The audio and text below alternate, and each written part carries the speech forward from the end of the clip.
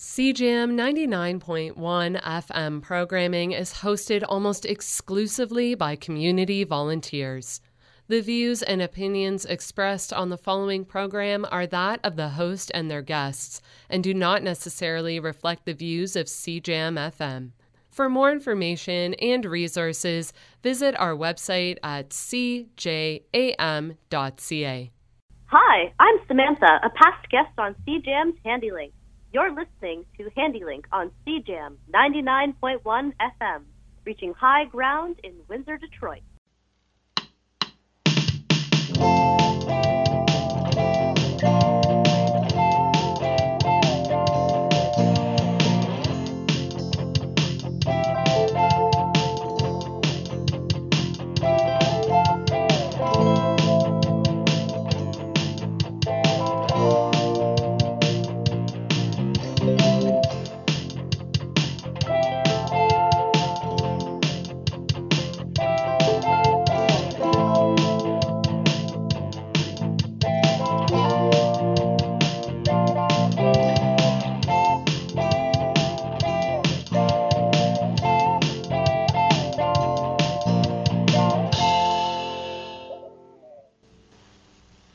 Hello and welcome to Handi-Link, sponsored by the Italian-Canadian Handi-Capable Association, an organization that provides recreational and athletic opportunities for individuals with disabilities in Windsor, Essex. For more information, check out ICHA Windsor on Facebook. I'm your host, Cam Wells. In this segment of our show, Matt Greenwood will be giving us an update on soccability and its goals for 2023. So, what are some of the goals for soccability for 2023? I think our first most important goal would be a broader range of clubs across Canada from coast to coast to coast offering accessible and inclusive soccer programming.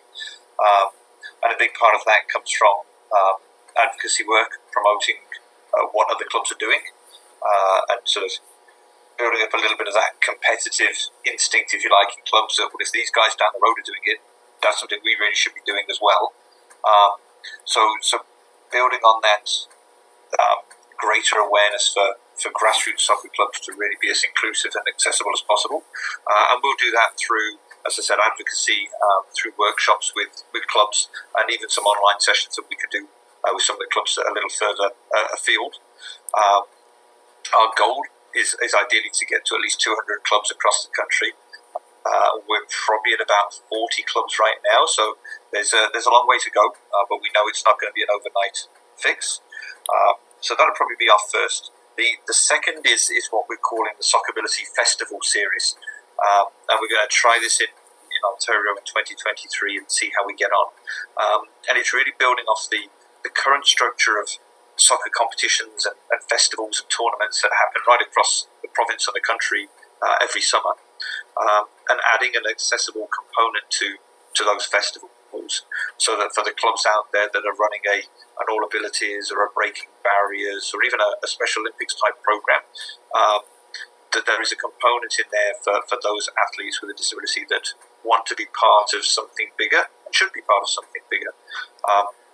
So we're going to support 4 clubs this summer, one in May, one in June, one in July, and one in August, to host that component as part of their typical club summer festival that they would run. And we're looking forward to announcing those 4 clubs in the next month or so. We think we've got 3 of the slots filled. We're just going to work out who that 4th club, that 4th host will be. One of the next components that we've really seen grow in 2022 was that blind soccer piece, and we've actually just been on a call with a club out in BC that is looking to start something in 2023, and we're excited to help them start on that journey. There is a new program that's going to start in London, Ontario, with London Whitecaps in the next week or 2. So we're excited to see that get off the ground, and be another program to support the 2 in Ontario right now at Pickering Football Club and North Mississauga Soccer Club that are doing really well. And both of those clubs will be competing at provincial championships in Oshawa at the start of February. So we'll further grow that blind soccer piece from not only educating more clubs and getting them involved in offering this type of program, but also looking at revisiting our successful blind soccer camp that we ran last May 2022 at the Lake Joe facility, and look to do something similar in 2023. So Soccability Canada is working with Ontario Blind Sport Association to come up with some successful grant funding applications so that we can host that at a reduced cost to the attendees, and all being well, have another great group of players, coaches and match officials join us for a weekend of training. So those are really sort of... Sorry, go on, Ken. Quite all right. So I'm just wondering, what are some of the key benefits for someone with a disability being able to participate in sport? I mean, for someone with a vision impairment, I'd imagine there aren't as many accessible recreation and sport opportunities as one would hope. You're right. It's certainly limited for blind and visually impaired athletes and participants.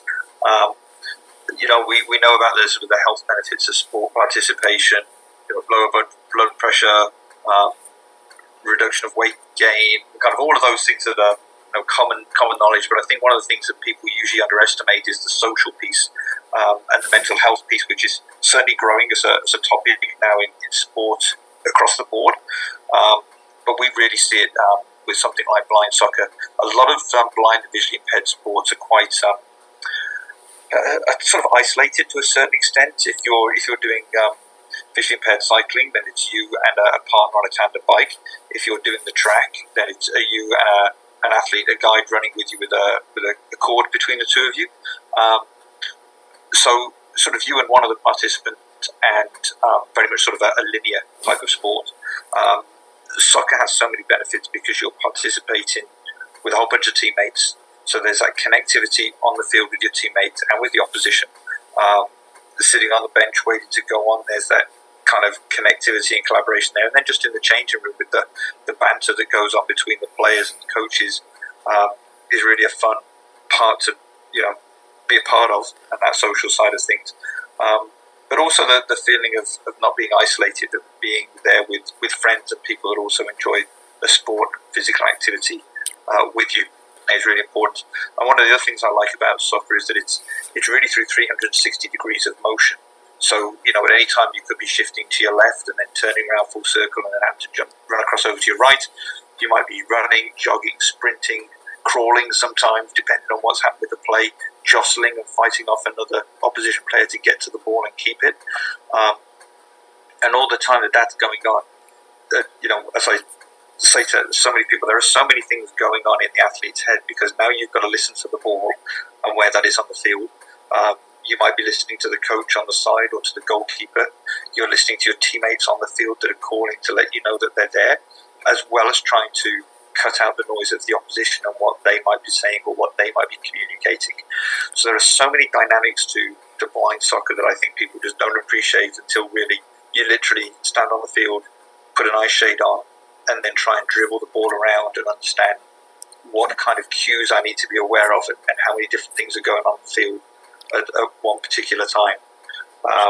So for blind, visually impaired athletes, I know my players, and I've spoken a lot to other players across the country. They get so many other benefits from it that I think sometimes we underestimate, and we think just purely about the sport or the event of soccer. So you raised an interesting point as you were going there. So much as being a part of a team is different, because if you are dealing with a newly acquired vision loss, for example, you might start to think that this is something that no one's going to understand, that this is something I have to face alone. But I've heard time and again that being a part of a team sport, meeting someone of similar abilities, opens up a whole new world. Absolutely. And I joke with my players every week, these guys have got a better social life than me. They're maybe at a party or a barbecue or something the day before, and then they're off to go to a meal or a tour of a facility or something in the afternoon after training. So that connectivity doesn't just open up the opportunity to play as teammates on the field and kind of learn from each other and learn with the coach. But outside of that, There are other opportunities to learn about what other people are doing, what they're doing in their social life. Last summer I joked I had 3 new players turn up, and one of them had got a huge backpack on their back, and I said, well, what's with the backpack? They'd got a Wheel-Trans or an Uber ride to the soccer location, and they said, oh, we're going kayaking after this. And I said, well, how the heck does that work? And they said, well, we've looked it up. We know that there's a beach 2 kilometers from the field here. So we're going to walk down there. We've got this inflatable kayak that we're going to put together. And we're going to go out in the bay just off the little beach area. And I was blown away. But I was blown away as a sighted coach. I could see the reaction of some of the other players that had just not even conceived of this sort of idea or an opportunity before. So you've in every team, you've got those people that push the boundaries and those that, maybe sit back a little bit and wait to see what's happening. So even within our blind soccer team here at the one at Pickering, there are those that want to push the boundaries, that are very progressive, innovative, and want to see what they can do next and challenge themselves.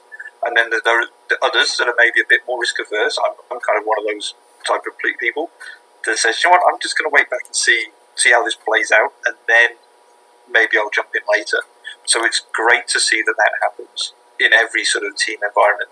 Those opportunities and those social kind of experiences exist, and I look forward to where this goes with the programs that we have.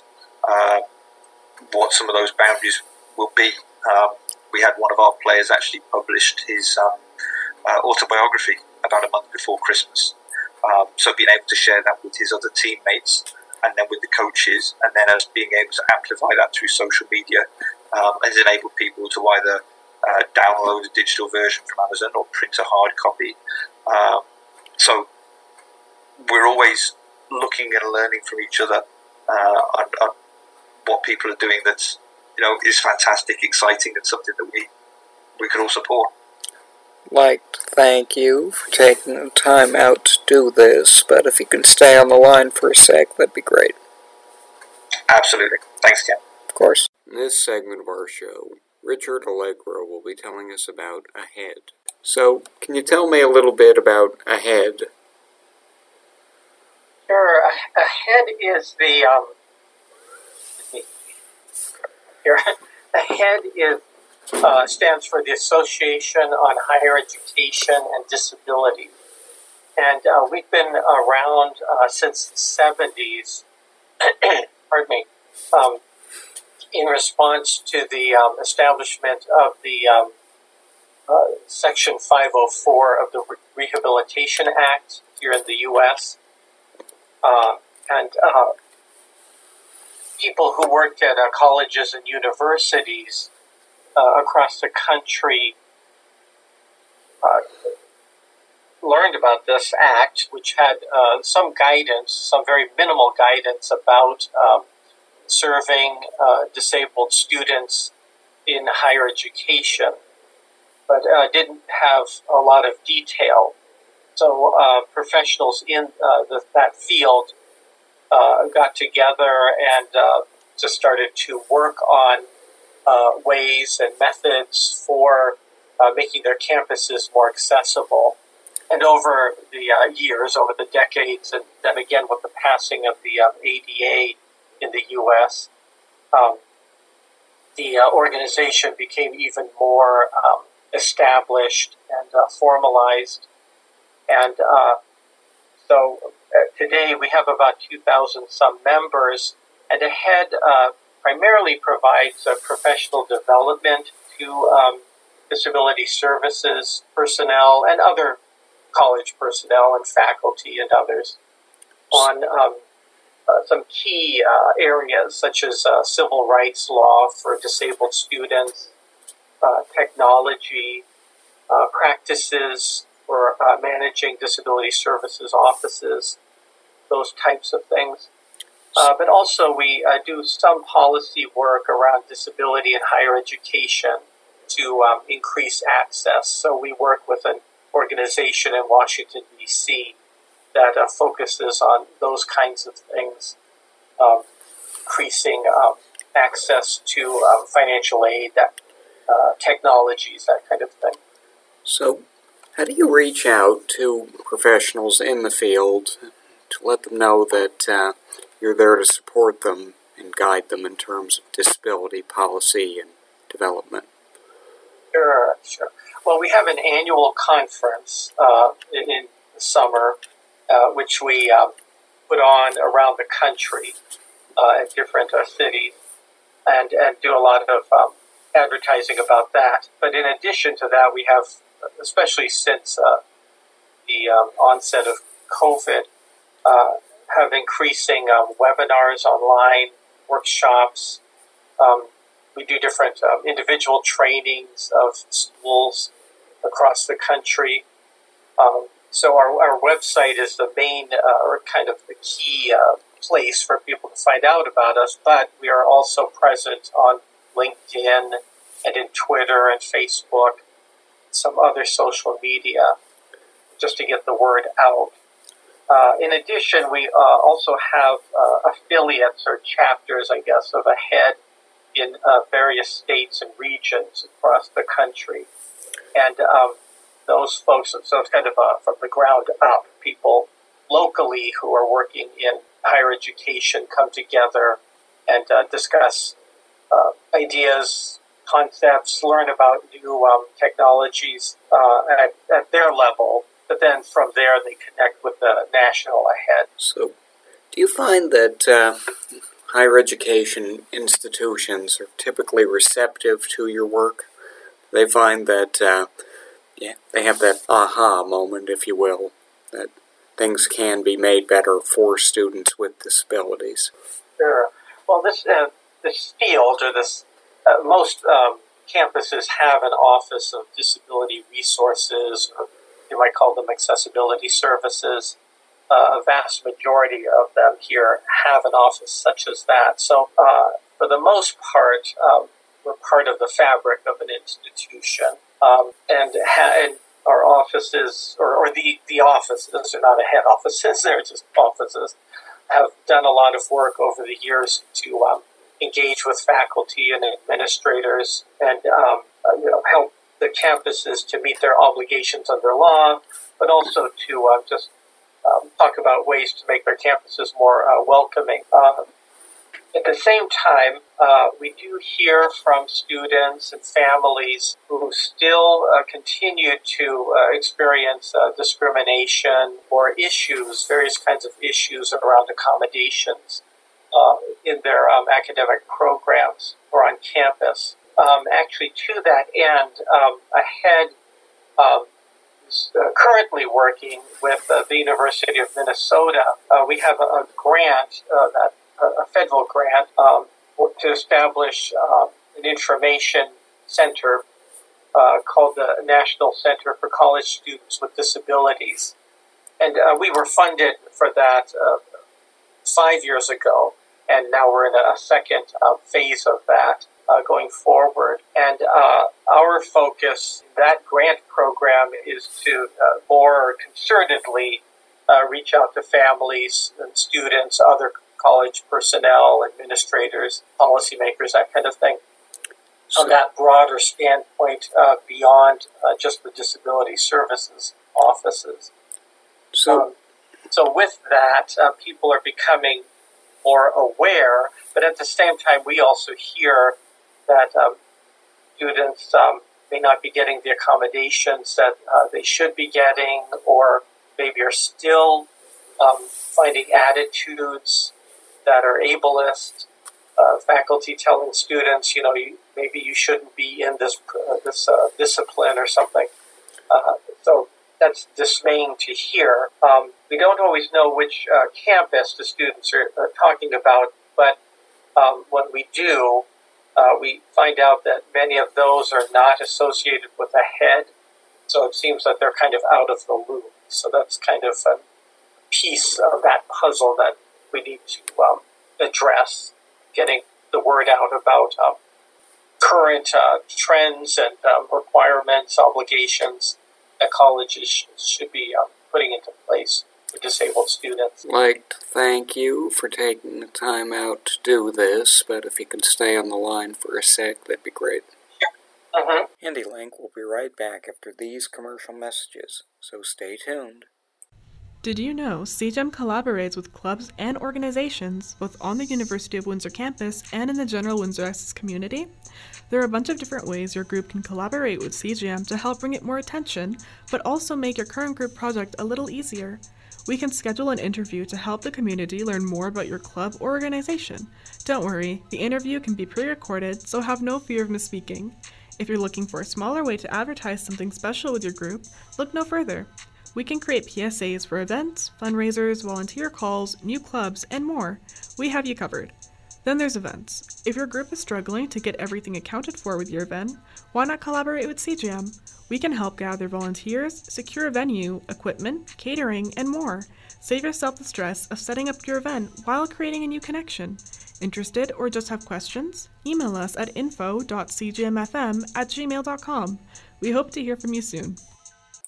Welcome back to Handi-Link, sponsored by the Italian-Canadian Handi-Capable Association, an organization that provides recreational and athletic opportunities for individuals with disabilities in Windsor-Essex.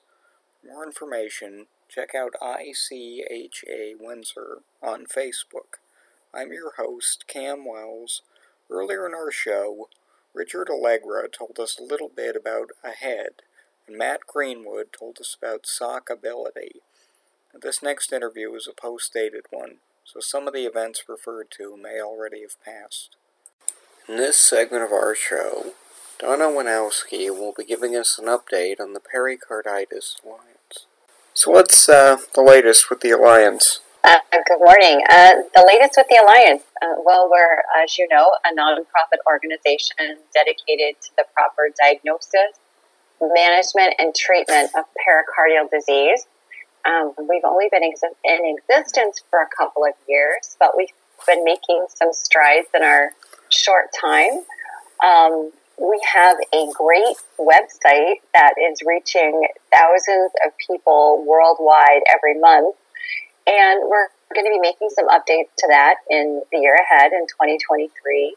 We've found a medical illustrator that will help us by adding illustrations that will better show what we want people to understand about the disease.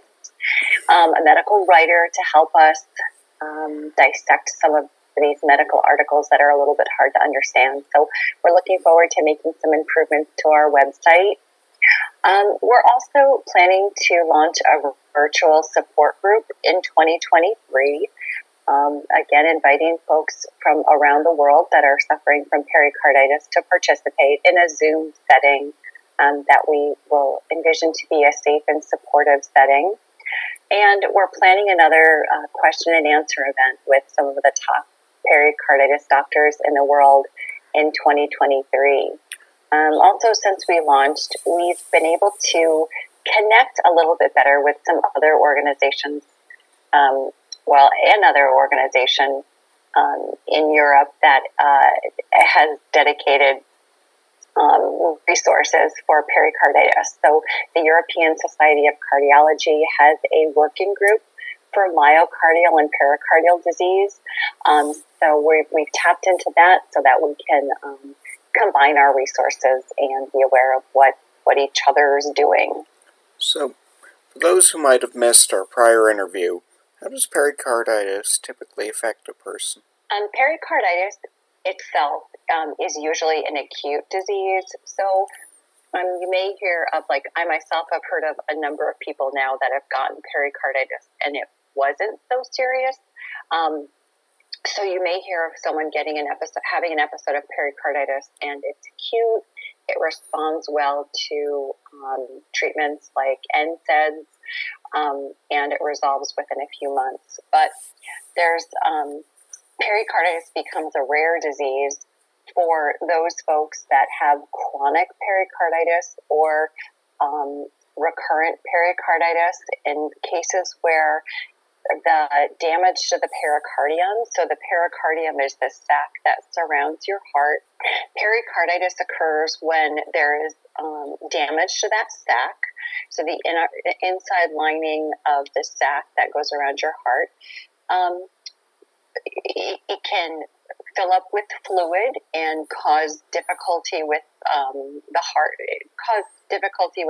beating. So folks will experience chest pain because of that, and in very serious and rare cases, that fluid build up and or that inflammation can cause a person's like the very worst case, cause their heart to stop beating. So you need to make sure that there's still room for your heart to beat in that sac, and there are people that this is what causes recurrent or chronic pericarditis to be considered a rare disease, that have pericarditis come back. So it may respond to treatment, the pain goes away, the inflammation seems to taper down, but then they call it a flare. It flares back up again, and they're in pain again and needing to go through treatment again. So when you have recurrent pericarditis, it can be very debilitating because it comes back, and you don't know when you're going to have a flare necessarily, and it causes folks to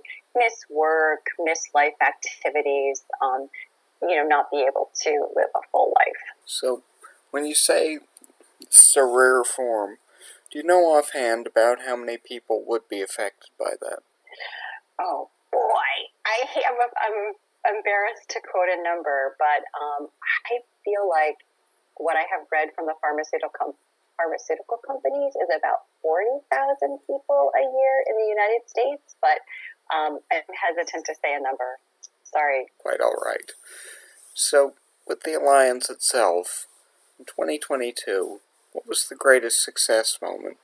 Our greatest success moment was pulling off a very well-attended question and answer event, a Zoom seminar with top pericarditis doctors in the world. So all of the doctors on our board, and they come from all over the United States, and we have one doctor in Italy.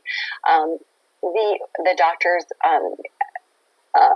answered questions about the disease. So we had a good amount of participation. We had a lot of people send in questions, and a lot of people join the seminar. So it was great to see all of these folks come together in support of our disease to both answer questions and also to have their questions answered. So that was my most exciting thing to see us do this year. So if you could send any message to the community about the need for greater awareness of pericarditis, what would you say? I think what we have seen is that many doctors don't realize that pericarditis, well, I shouldn't say many doctors, but I should say many people don't realize that pericarditis can come back. So it's not just an acute disease, it can be a chronic or recurrent disease. So that would be my the area that I believe needs the best awareness, is that even if you're like a patient's pericarditis responds to treatment and goes away, it can come back, and it's still very painful. I'd like to thank you for taking time out to do this, but if you can stay on the line for a sec, that'd be great. You're welcome. Thank you. My pleasure. Very pleased to have been able to feature ahead on this week's show, but the fact is, when it comes to disabilities in education, there are a lot of myths out there, such as the idea of giving extra test time. Some people think that's an unfair advantage. Truth is, simply about leveling the playing field. If you give a person with a disability the opportunity to learn and to thrive with equal potential to their fellow students, they will achieve great things. It is simply a matter of equality, allowing a student to reach their best. And I cannot emphasize this next point enough. It is never the place of any teacher, professor, or what have you, to say this is all you can achieve to a person with a disability. They cannot measure a human's potential or their desire to go above and beyond. The fact is, you can take such criticism, such harshness, and it can become set in stone, which is unjustifiable and unfair. Never allow this to happen. This has been Handi-Link. I'm your host, Cam Wells, reminding you we're all equal, so get on out there and have yourselves a good one. Something tells me You've earned it, folks. We'll see you next week.